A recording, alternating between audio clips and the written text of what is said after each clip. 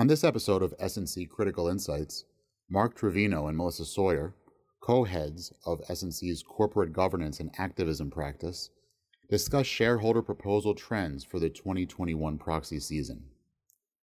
Today, they explore trends in governance proposals, which went to a vote more often than any other category of proposal this year, despite a decline in prevalence. When you look at proposals actually voted, governance proposals continue to dominate as they have since we all have been practicing. They represent the vast majority of voted proposals, and that is because a supermajority of governance proposals, almost 3/4, go to a vote.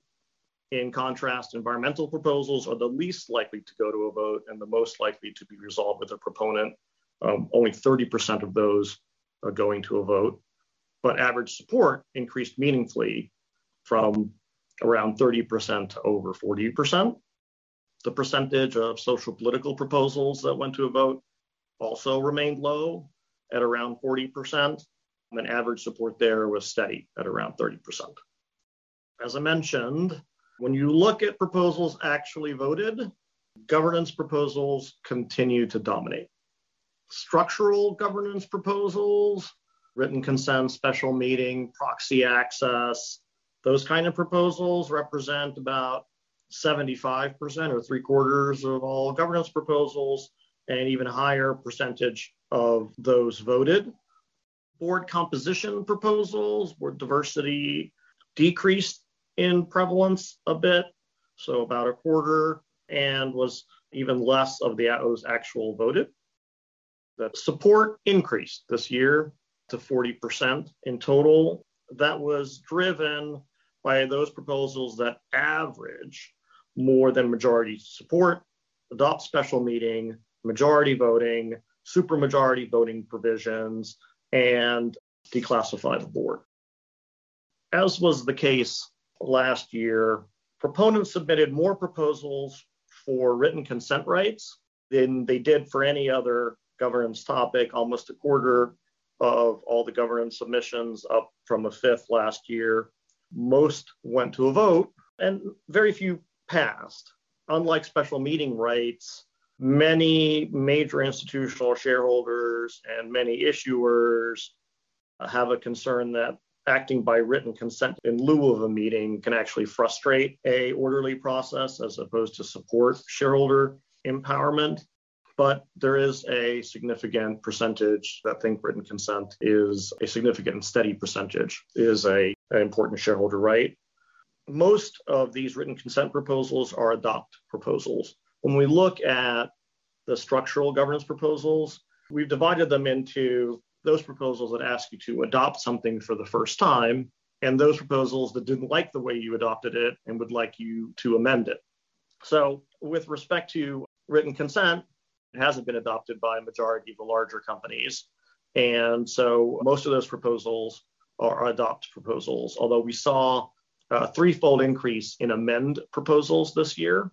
Most of the amend proposals sought to lower the ownership threshold to 10% from a more typical level of 20 to 25%, and that threshold is the threshold necessary to set a record date for the written consent. Is technology to the special meeting provisions are sort of related to each other. All of those proposals received ISS support last year. The year before, where we had 5 of those proposals, the proposal was to set the ownership threshold at 3% to set a record date, and none of those received ISS support. Of the 10% ones that we had this year, average support was just around 40%. So we're going to see more of these. When we go to special meeting, we did have relatively high levels of proposals to either amend or adopt special meetings. Given that more than 4/5 of S&P 500s have a special meeting provision at this point, there you see a switch, and you see most of them focused on amending. And again, lowering the ownership threshold to call a special meeting. The average support remained relatively high, although it was a little down from 2020 at over 30%, suggesting that a meaningful percentage of shareholders are not satisfied with the 20% or so ownership threshold that is prevalent in about 3/4 of S&P companies that have special meeting rights. Only one proposal to amend special meeting rights, however, passed this past year. We haven't really talked about proxy access in a while. This past season saw a reversal in the 3-year decline in proxy access submissions. This past year, there were 31, only 2 of which were adopt, and the rest were amend. Trevethan was the filer of most of these. Average support was strong at around 30%, but none of them passed, even though ISS supported each one of them. Our second category of governance proposals, moving from the structural ones, which really were the foundation of this type of discussion over the past decade and a half. The second category is board composition, and those fell significantly year over year. Submissions on independent board chair fell by almost 35% and almost by 50% on board diversity. Part of that is almost undoubtedly the high level of attention that this topic has received from other stakeholders. I'm sure you're all familiar with the new NASDAQ rule and with the California legislation.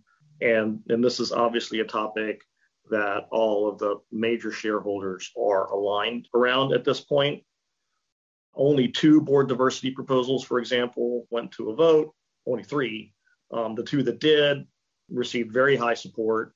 They requested disclosure of underrepresented groups on the board in terms of gender, race, sexual orientation, ethnicity. They passed by over 80%. I think one was even over 90%. The only one that failed, to the extent you want to call it that, was a true diversity proposal, which demanded that the board diversity efforts include political beliefs. And that proposal received very low support, which is consistent with true diversity proposals the year before. When you think about this category, you take out these sort of anti-diversity proposals that you see in there. We've heard about, and proponents have submitted a handful of director qualification and employee director proposals this year, just like they did last year. But support for those categories, those proposals remains low. Director qualification proposals focus on disclosure of director skills and qualifications, usually like industry specific. 3 went to a vote, and they were at tech companies and requested disclosure of human or civil rights experience. And I think they average around 10% or below. And then there was a second category, as I mentioned, of proposals that requested the inclusion of non-management employees as director candidates, which generated a lot of discussion as a very European concept. 7 went to a vote. At Amazon, it received more than 15% of the vote cast. It had ISS support, but it's the only proposal like that.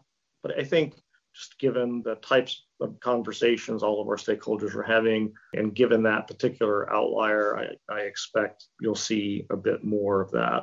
We can't really talk about governance without talking a bit about the process of conducting annual meetings themselves, which have dramatically shifted in the pandemic. Well, I'll just say, we continued to see widespread use of virtual meetings in the 2021 proxy season.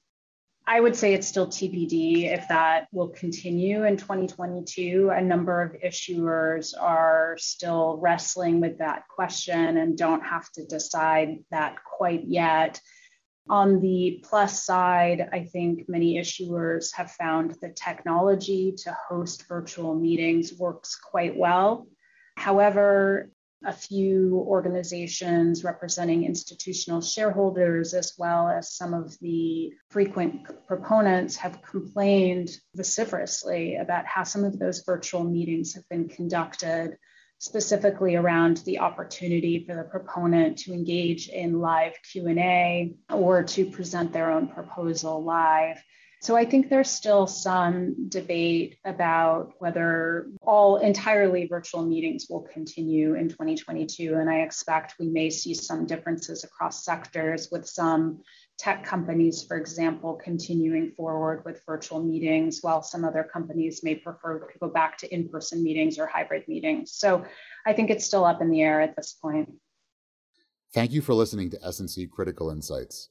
For more information about S&C's coverage of proxy season, please visit us on the web at www.solcrom.com.